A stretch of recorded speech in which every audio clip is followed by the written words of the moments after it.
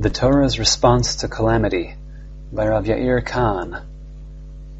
Parashat Bechukotai begins with a section of brachot and klalot, blessings and curses.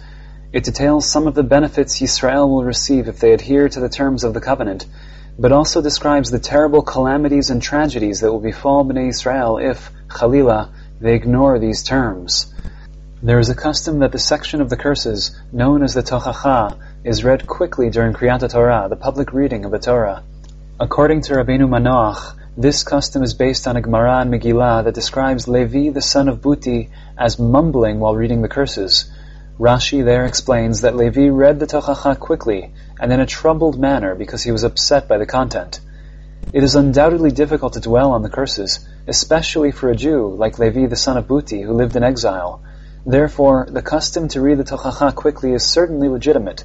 However, this does not exempt us from studying the Tochacha privately in an attempt to understand Jewish suffering from a Torah perspective. With these thoughts in mind, let us take a closer look at the Tochacha. A careful reading of this section indicates that the Torah is describing a development. In the initial phase, Yisrael breaks the covenant by not following Torah law. This leads to punishment. If, in spite of the punishment, Yisrael still does not listen, further disasters will occur. The Torah repeats this 2 more times. If Yisrael still does not listen, the 5th and final phase of punishment is mentioned. While the first 4 describe catastrophes that take place in the land of Israel, the 5th describes the destruction of the Mikdash and the exile. And I will make your cities a waste, and will make your sanctuaries desolate, and I will make the land desolate, and I will scatter you among the nations. This would seem to indicate that the order of the calamities is a progression of increasing severity. However, aside from the final segment, which is clearly more severe than those that precede it, the increasing severity of the previous sections is far from obvious. In addition, it should be noted that from the second stage on, the Torah begins with an introduction that the calamities will be 7 for your sins. Rashi attempts to enumerate 7 catastrophes in each section, parallel to the 7 sins. However, in certain cases the attempt seems forced. The Ibn Ezra and the Rashbam both reject Rashi's interpretation and claim that the number 7 in this context should not be taken as a precise numerical description, but rather a reflection of the enormity of the catastrophes, which seem to outweigh the wrongdoing of Israel many times over. The particular use of the number 7 seems to be connected with Shemitah, which comes every 7th year, and Yovel, which is 7 times 7 years. This connects the punishment to the violation of the Shemitah, a point that is noted explicitly in the 5th stage. Then shall the land be paid her Sabbaths, as long as it lies desolate. And you are in your enemy's land, even then shall the land rest, and repay her Sabbaths. But this explanation is troubling. How does this interpretation fit with the concept of divine justice? Shouldn't the punishment be no greater than the crime? In fact, it may have been this difficulty that motivated Rashi's interpretation. On the other hand, if we adopt the explanation of the Ibn Ezra and Rashbam, this difficulty remains. Let us return to the first 4 phases of the Tochacha, while bearing in mind that it describes a progression. The first stage mentions various illnesses and enemies who are in control. It is critical to note that the Torah does not refer to the loss of life here. The illnesses make the eyes fail and the soul languish, but death is not mentioned. The people are in terror. They fall without being chased, but they are not killed. Planting seeds becomes futile, as enemies eat the agricultural harvest, but death due to starvation is absent from this section. One is reminded of the situation described in Sefer Shoftim. And the children of Israel did that which was evil in the sight of Hashem, and Hashem delivered them into the hand of Midian 7 years. And so it was, when Yisrael had sown, that the Midianites came up, and the Amalekites, and the children of the east, they came up against them, and they encamped against them, and destroyed the produce of the earth till Azah, and left no sustenance in Yisrael, neither sheep, nor ox, nor ass, and they came into the land to destroy it. And Yisrael became impoverished because of Midian, and the children of Israel cried unto Hashem. They became impoverished, but they remained alive. The second stage describes a drought. I will make your heaven as iron, and your earth as brass. The famine depicted here includes the fruit of the trees, and thus goes further than phase 1, which only discusses produce planted that year, such as wheat and vegetables. During the first phase, they will sow the land in vain, but apparently will be able to harvest the fruit of the tree. In the second phase, even the trees will not produce fruit. More significantly, the Torah outlines a reversal of the bracha section, in which we read, "Then I will give your rains in their season, and the land shall yield her produce, and the trees of the field shall yield their fruit." Of particular note is the opening statement of the second stage of curses, "I will destroy Geon Uzchem, the pride of your power." As Rashi notes, this term, as used in Scripture, usually refers to the Mikdash. Surprisingly, Rav Yosef interprets this phrase as a reference to the wealthy. Rav Yosef's explanation makes sense if we understand the Tochacha as a progression. The destruction of the Mikdash is listed only in the final phase, while in the two preliminary phases only economic hardship is mentioned. It is only in the third phase that death appears. "And I will send the beast of the field among you, which shall kill your children." Here we find an additional reversal of the brachot, in which we are told, "I will cause evil beasts to cease out of the land." At this point, cattle are destroyed and travel becomes difficult, as the paths become desolate. Moreover, the population is diminished, in contrast to the increase mentioned in the brachot. The fourth phase introduces the avenging sword, which is a reversal of "neither shall the sword go through your land." The sword is apparently a reference to war, which is more devastating to Israel's sovereignty than death by famine. The masses, trying to flee the battle, will flock to overcrowded cities, which will become infested with infectious diseases. This, in turn, will enable the enemy to conquer the cities. At this point, the famine reaches a desperate stage, as the staff of bread is destroyed, and the little that you eat will not satisfy, in contrast to, "and you shall eat your bread to satisfaction." The first four stages are combined by Scripture in one paragraph, while the Torah starts a new paragraph for the fifth and final stage.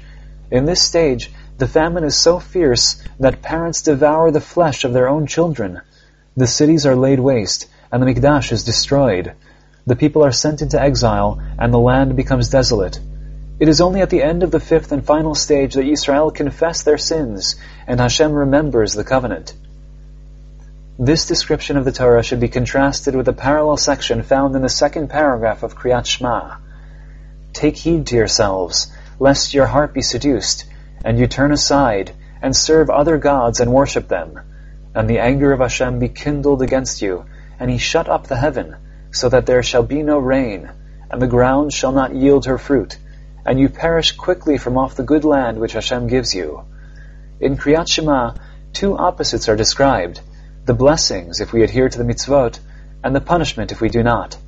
In Parashat B'chukotai, the brachot are all combined, while the curses are divided into separate phases. What is the significance of this division? According to the Rambam, the Tochacha is one of the primary sources outlining the proper religious reaction to calamity. He codified his position at the beginning of Hilchot Ta'aniyot, where he states that there is a biblical obligation to cry out to Hashem at times of national distress.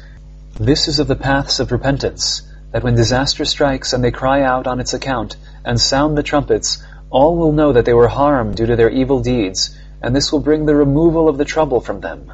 However, if they do not cry out and sound the trumpets, but rather say, "What occurred to us is the way of the world, and this disaster is mere happenstance," this is a grossly insensitive reaction, and will cause them to cling to their evil ways, and the disaster will be compounded by additional disasters. This is what is written in the Torah, "And you shall act towards me with keri, and I will act towards you with the wrath of that keri." In other words, when I bring a disaster against you so that you shall repent, if you say it is keri, happenstance, I will add the wrath of that keri. It is clear that the Rambam considered the disasters mentioned in the Tochacha not just as punishment, but rather as a divine message. Limited by our finitude, we are not always capable of understanding divine justice. What we can grasp is the message, which calls us to return. We are obligated to hearken to that message. If, on the other hand, we Khalila ignore that message by claiming that the disaster occurred by chance, Hashem will cause greater catastrophes to occur. When comparing Kriyat Shema to the Tochacha, we generally consider the Tochacha as much harsher due to the length and graphic detail of the disasters. However, according to the Rambam, the length and abundance of detail comes to invite repentance. In contrast to Kriyat Shema, the calamities of the Tochacha are broken down incrementally. They are delivered in installments. The first two installments are alarming, but not fatal. By sounding the alarm, Yisrael is meant to repent, and then there will be no need for subsequent disasters. Only if the alarm is ignored will Hashem cause greater disasters until Yisrael finally repents. As we already noted, the fifth and final stage is also the most devastating. However, the distinction between this phase and those that precede it is not only the severity. In the previous stages, the calamities function as a warning. They broadcast a clear message that if Yisrael were to be religiously sensitive and realize that Hashem is the source of the disasters, this would lead to repentance, the calamities would subside, and normal order would be restored. Let us now consider the following pasuk found in the final phase.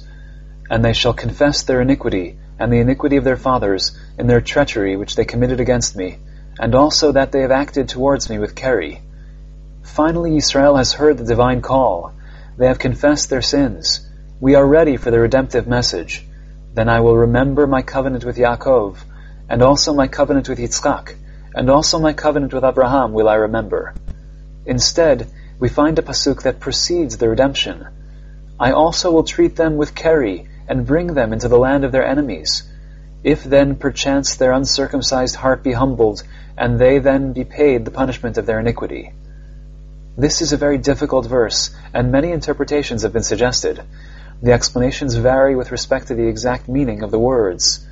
But let us listen not only to the words, but to the melody of this statement. The Torah seems to be saying, you finally confessed your sins, but it's too late. I am no longer listening. We are reminded of Parshat Vayelech, where it is written, Then my anger shall be kindled against them in that day, and I will forsake them, and I will hide my face from them, and they shall be devoured, and many evils and troubles shall come upon them, so that they will say in that day, Are not these evils come upon us because our God is not among us? The idea of hester panim, hiding of the divine countenance as it were, seems to contradict the entire premise of the Tochacha. Hashem is not with us, trying to warn us so that we would turn to Him. Hashem is distant and hidden. We cry to Him, but He seems not to hear. Even when I cry and plead, my prayers are blocked. The first four phases describe calamities that function as warnings. Repent, lest the Mikdash be destroyed and the people exiled from the land. If we repent, the situation is reversible. It is analogous to one who has an ill family member. He should pray and repent, hoping for a speedy recovery. Once the relative dies, mourning, not prayer, is the appropriate reaction. The destruction of the Mikdash and the Galut is no longer a warning. Prayer and tshuva will not have an instantaneous effect. Normal order will not be restored immediately. However, the covenant between Hashem and Yisrael is everlasting and survives even the destruction and the Galut. Ultimately, Hashem remembers the covenant and brings His people back. The Tochacha ends, These are the statutes and ordinances and laws which Hashem made between Him and the children of Israel in Har Sinai by the hand of Moshe. According to the Ibn Ezra, the specific reference to Har Sinai notes that the Tochacha is part of the covenant.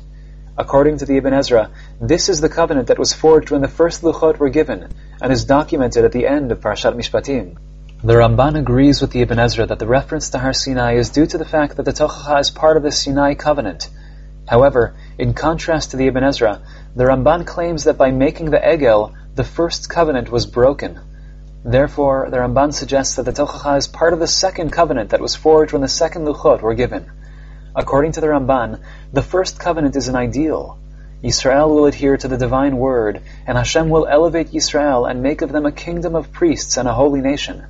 Human frailty and failings are not considered.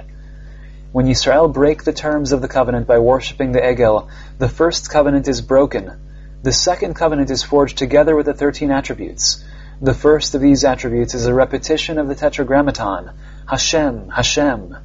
The Gemara explains this redundancy. I am Him prior to the sin of man, and I am Him after the sin of man and his repentance.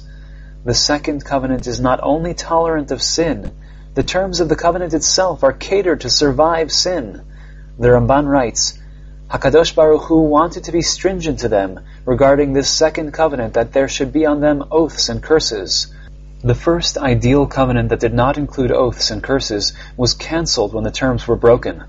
The second covenant, which includes the Tochacha, deals with Yisrael breaking the terms of the covenant. And if you shall reject my statutes, and if your soul abhor mine ordinances, so that you will not do all my commandments, but break my covenant. The divine response is to cause Yisrael to return. Disaster will follow disaster, even if the catastrophes outweigh the wrongdoing of Yisrael sevenfold. The Mikdash may be destroyed, and the people sent into Galut, but eventually Yisrael will return. The Tochacha concludes, and yet for all that, when they are in the land of their enemies, I will not reject them, neither will I abhor them, to destroy them utterly and to break my covenant with them, for I am Hashem, their God. Despite the destruction and death, the devastation and exile, the covenant will not be broken. But I will for their sakes remember the covenant of their ancestors, whom I brought forth out of the land of Egypt in the sight of the nations, that I might be their God. I am Hashem.